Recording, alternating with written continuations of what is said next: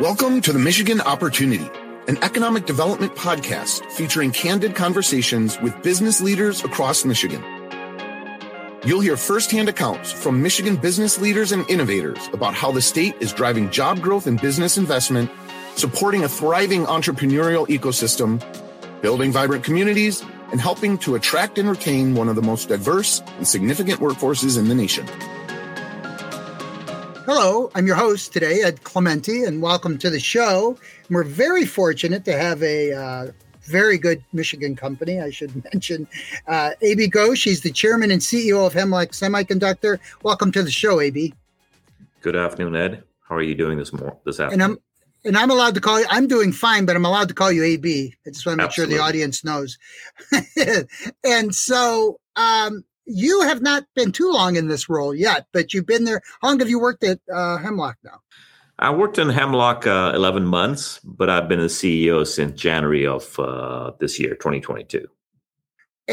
But you come with it, I'm familiar with Hemlock, but this sounds like a pretty non-traditional question. But if you go to a party and no one knows what you do or what Hemlock is, what do you kind of tell people you guys do? So the short version is that we make polysilicon. So what is polysilicon? Polysilicon is refined silicon. Silicon is the most abundant metal on the Earth's crust.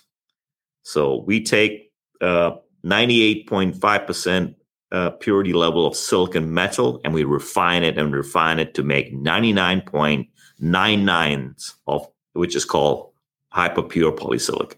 But it's a fundamental building block for your semiconductor chip and for the solar panels. So you may ask, okay, well, the chip is basically everything that powers the transformational age. So everything that started in the 50s from the Silicon Valley basically is powered by the chip. But you can't power a chip unless you got the polysilicon. So we like to call it's a semiconductor in the semiconductor chip, right?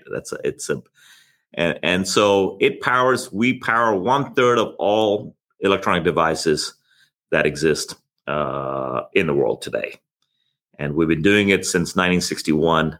And we hope to continue to do that for the next 60 years.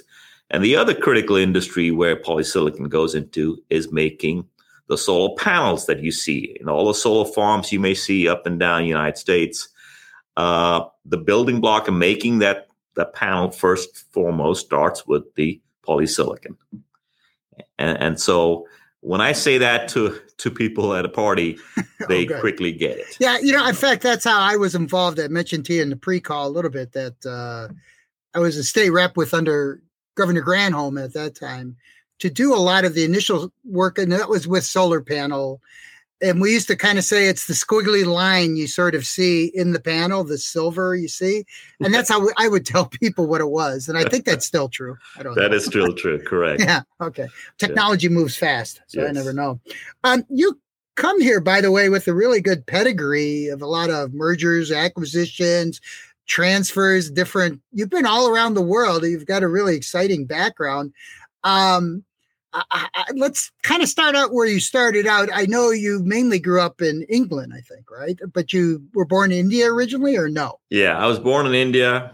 I did my teenage years in Thailand, schooling there. My dad was in the UN there. And then I finished out my schooling in England, correct, in southern England. And I'm a finance guy background, a chartered accountant, which is an equivalent to a CPA in the United States. Yeah, there's a great. Go ahead. Sorry. And then I joined one of my clients, and then from then on moved to a chemical company, and pretty much I stayed with that chemical company along this different ownership structure for the next 30 years, and worked both in England, lived in England, lived in Netherlands, and I've lived a big chunk of my life in the United States, in different parts of the U.S. Yeah, I couldn't really place your accent in any one country because it sounds almost like Texan to me sometimes when I hear you talk. It's like it could be from anywhere. It's a blend. It's a Mid-Atlantic, right? It's middle of the ocean, basically. I think. Yeah, right. It's the cross path. I'm not going to let you blow by. Your dad worked for the UN. He did. The last 6 years of his, he was Indian civil servant, worked in the Indian government for years, and then the last 6 years of his career, he worked for the United Nations. Yeah. So you got to go with him to Thailand, and that's where you. I did. We lived there and traveled around. So I used to speak Thai. I don't speak any Thai anymore today, but I did in my teenage years. So it must have been exciting growing up in Thailand. That's like a beautiful country, just gorgeous.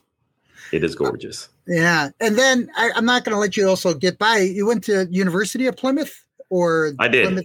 I did. Plymouth University, correct. Yes. Finance there. And then I went and worked for Deloitte's to get my chartered accountancy done, which is like the CPA in the United States.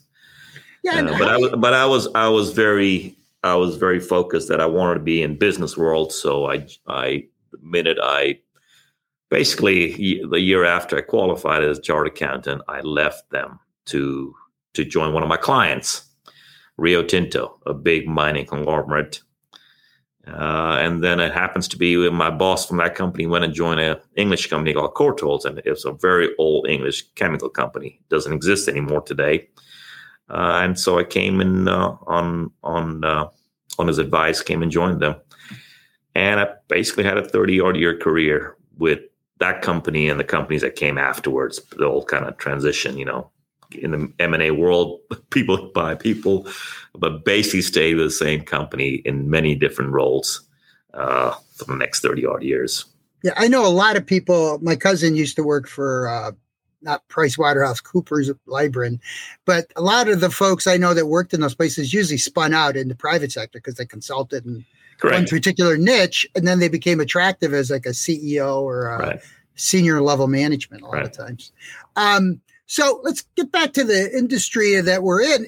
Is Michigan a good state? Oh, let me ask one more thing about your background.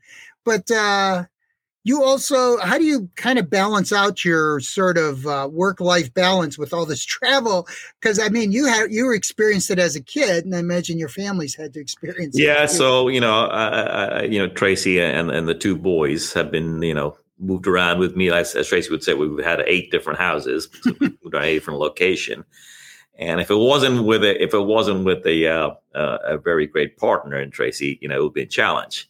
But one of the mottos I've had all the years I've traveled, and pretty much the last 20 years, I've been traveling 50-60% of my time, and a lot of the traveling is intercontinental across. And one of the things that was, both the boys were very athletic when they were growing up in various sports, whether soccer or golf. I used to make it a point that I want to get back at least by Saturday morning. So where am I? I catch a red eye, whether I was in Asia, coming back to Europe, or whether I was in the United States, flying back to Europe. I used to, or the other way around. So, and that was my motto. And, I think I did an okay job, but I'm sure my family would say, no, I think you missed a lot, but I tried it the best I can. But yeah, it's a challenge. Well, I think even people that live domestically still have challenges trying to meet Saturday morning early soccer games and little league football and all those things. It's a big challenge. But it's fundamental to me. Family starts with first and foremost. That's the most important thing for me, and it has been, always will be, and I've tried to balance as best I could.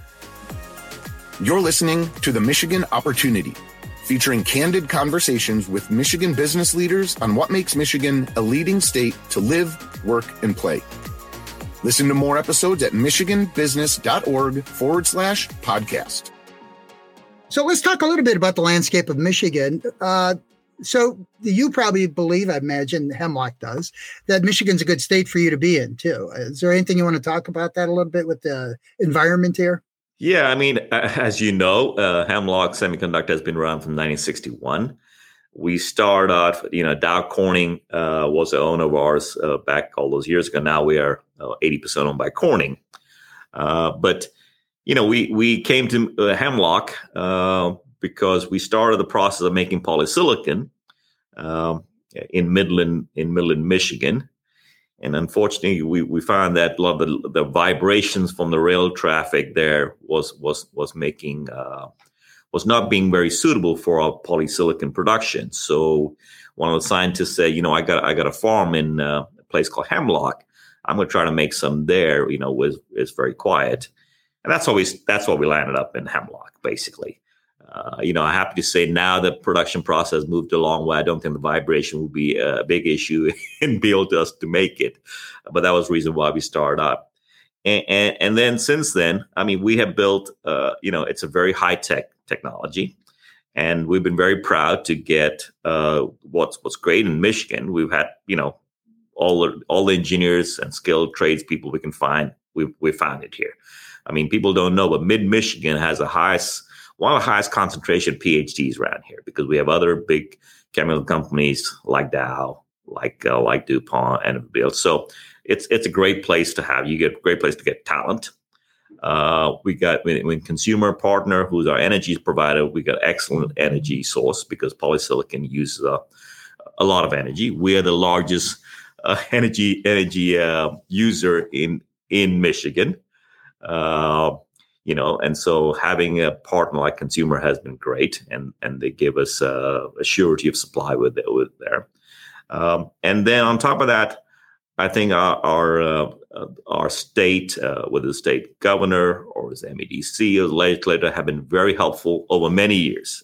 And as you probably know, back in the 05s when we were expanding Hemlock Semiconductor, at that time, Governor Granholm was very supportive in helping us expand.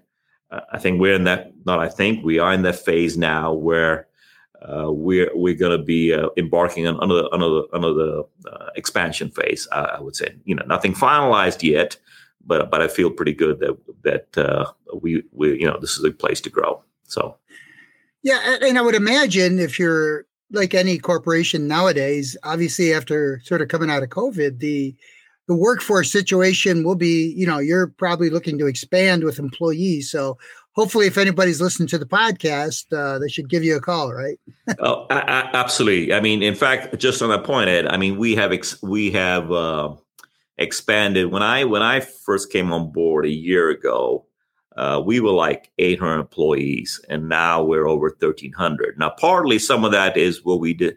We took a workforce that used to be on contract, but we made them, we decided onboard them as Hemlock employees, because we want to have one team in this business. We supply a very high tech product to our customers. Quality is super really important, and then we want to build the Hemlock Semiconductor culture, which is very family oriented team atmosphere that we have. And having the one team is critical for us. But on top of that, we have been on a spree of hiring a lot of people. So our success, for all these 61 years we've been here, we have a lot of employees who've been here well over 10 years. And if you ask them why have you been here 10 years, they just say, they get huge job satisfaction in this place. Partly due to because we have very competitive salaries, but also we have a really team-based company culture that provides great opportunities for their own personal development. Most importantly, salary goes somewhat towards satisfying somebody, but what satisfies somebody in their job is really the opportunities they get for growing, developing themselves. And in Hemlock Semiconductor, you can do that.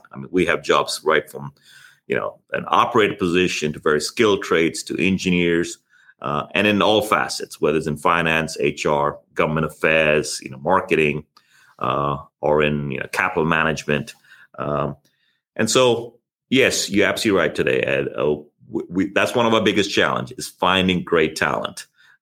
There's a war for talent, and we feel that we have a pretty good brand and a value proposition that we can attract the talent to Mid-Michigan.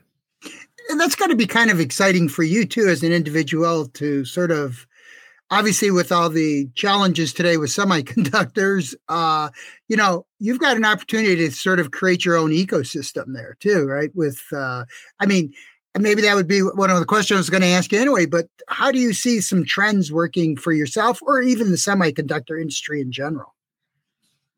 So I think in terms of the trends of the future, semiconductor, as we all know, with the pandemic that came a couple of years ago, the whole digital transformational phase that the world was in, I think it just fast forwarded a couple of years.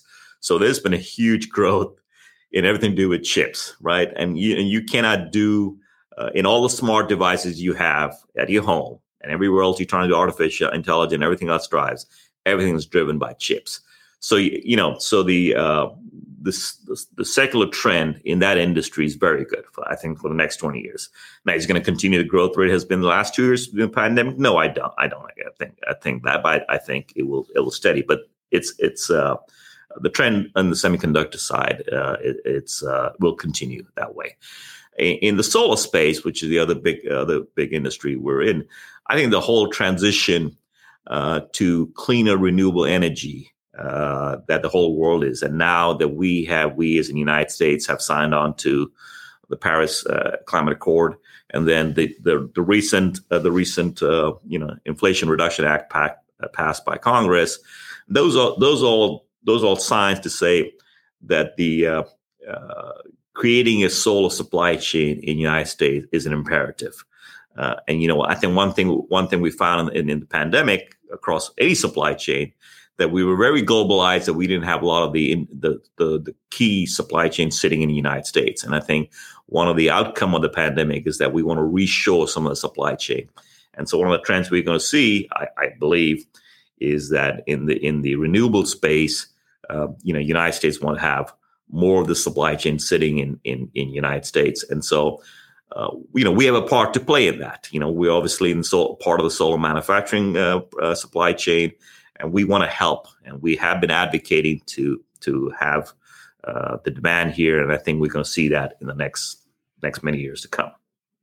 Yeah. And even I would imagine with the electric vehicle sort of transformation that's, I shouldn't say slowly, but it is moving faster and faster. But I mean, a lot of the electric vehicles really are controlled by computers and chips, and it's going to put even more in than they're in the ICE engines now. Yeah, absolutely correct. I mean, that's going to even the and the chips that's going in there are the more higher end, what I call semiconductor. And this is what Governor Whitmer discusses, to have some of those industries coming here, and they are coming to Michigan, and so Michigan was the manufacturing state for 100 years, right? I mean, Henry Ford started the revolution, and yes, we've had some challenges 15, 20 years ago, but it's coming back. And you see EV and the whole automation industry is coming back, in Southern Michigan. And so I think that's a big trend here to say. The other big area where we're exploring a play is in the emerging battery storage industry.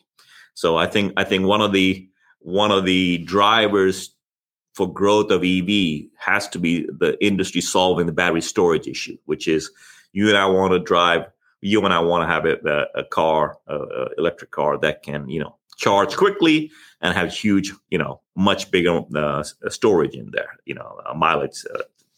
And so we have a play in there in this market, and we're hoping that with our, decades long expertise and capability that we can commercialize a novel battery technology. We're not the only ones who are trying to do this, but we think our technology will meet the needs of the automotive industry, and we hope to be trialing those samples probably in the next 90 days to 120 days. Well, even I would imagine too, with the whole circularity of manufacturing, being a bigger and bigger cost issue, that people don't want a lot of waste anymore. And that's what's advantages of your solar panels too, right, is that there's way more opportunities historically of how to repurpose things after they've gone through one life cycle, right? Right. Yeah. So it's a good era for, but I think we have to go into this area. It's not even like it should be a choice. I think the compass heading is there already. Right. So beyond those few things, I wanted to also make sure that, you're sort of new to the state. Yep. I know we're near the end here, but like you've been here a year and a half, you said almost, right? So what do you like about the state? I know you've already mentioned the advantage of sort of PhDs nearby, but what do you like to do for fun? I'm glad you brought that up. So I've never lived in such a cold, winter time. So, and so when I remember saying to my wife, we're going to relocate to Michigan, she said, "Are you sure?" I said, "Look, what I've seen of it, it's excellent. So what I like about it, it's a great question. It's, we're in mid-Michigan. It's very green. It's very vibrant. I mean, we got the 4 seasons, which is great. It's got the 4 seasons. You got 3 months of winter. That's fine. But the summers are gorgeous. We just been through a whole summer. It's phenomenal. I mean, frankly, I'll be telling you, I'd rather take 3 months of summer. I'll put up with 3 months of snow. And really, it's not that. And then on top of that, besides the weather, you got all the water around you. So you can, if you're into boating and those kind of things, which is phenomenal. And then the people are what I like to call, they're pretty chill. I mean, they really are. It's Midwestern America. It's like, okay, you don't get too stressed about things. And so it's great. And especially mid-Michigan, it's a great place. Now, our kids are grown up a little bit, but it's a great place to raise a family. It's really safe. There's a lot to do. And as far as myself, I try to play a lot of tennis and golf. So it's a nice place to be. I mean, to me, it's beautiful. And if you go up north to UP, it's phenomenal. So, it's like a different country. Yeah, it really is. This place it's got brimming with opportunities, and I think Michigan has got a great future. I mean, I think we can get back to the manufacturing capital of the United States, and have all the high tech jobs. There's quite a few here, and I think both MEDC and the governor is doing a great job in trying to attract industry into this place. So I'm excited. And now that your kids are a little older, but what advice would you give yourself at 17 to go into a field? Because you've been in so many industries, and now you're actually, running a really interesting growth segment, manufacturing. What would you tell your 17-year-old self to do? It's pretty much what I tell my 2 boys to do, 25 and 21. I say, pursue something first and foremost that you're going to be passionate about. Because passionate about means you're going to care about it and you want to succeed in it. And then, make sure you're good at it as well, right? You got to be good at it. You can't be passionate about something if you're not good at it, So being passionate about something and being good at it is to me, is a recipe for success. Yeah, it's good. I know that, I hope they like it here. They're probably in university. They are. They do come up here. They do come up, but that philosophy that I have, I just shared with you, Ed, is really what I do. I came here because I think I'm pretty good at running a business, and also HEC is business that is connected to renewable sustainability, which I'm passionate about, and so I've been passionate about it for the last 20 years, and so it's a good fit for me. And so anyway, just to let you know, it's the time for us. And I just want to thank you very much again. Our guest again was A.B. Ghosh. He's the chairman and CEO of Hemlock Semiconductor. And we're very fortunate to have you in our state. And we're so glad you're here. And we really want you guys to grow and be successful. We're all behind you. So keep up the good work. Thanks for doing the show today.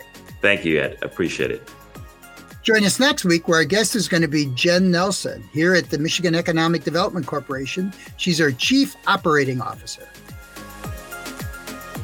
The Michigan Opportunity is brought to you by the Michigan Economic Development Corporation. Join us and make your mark where it matters. Visit michiganbusiness.org/radio to put your plans in motion.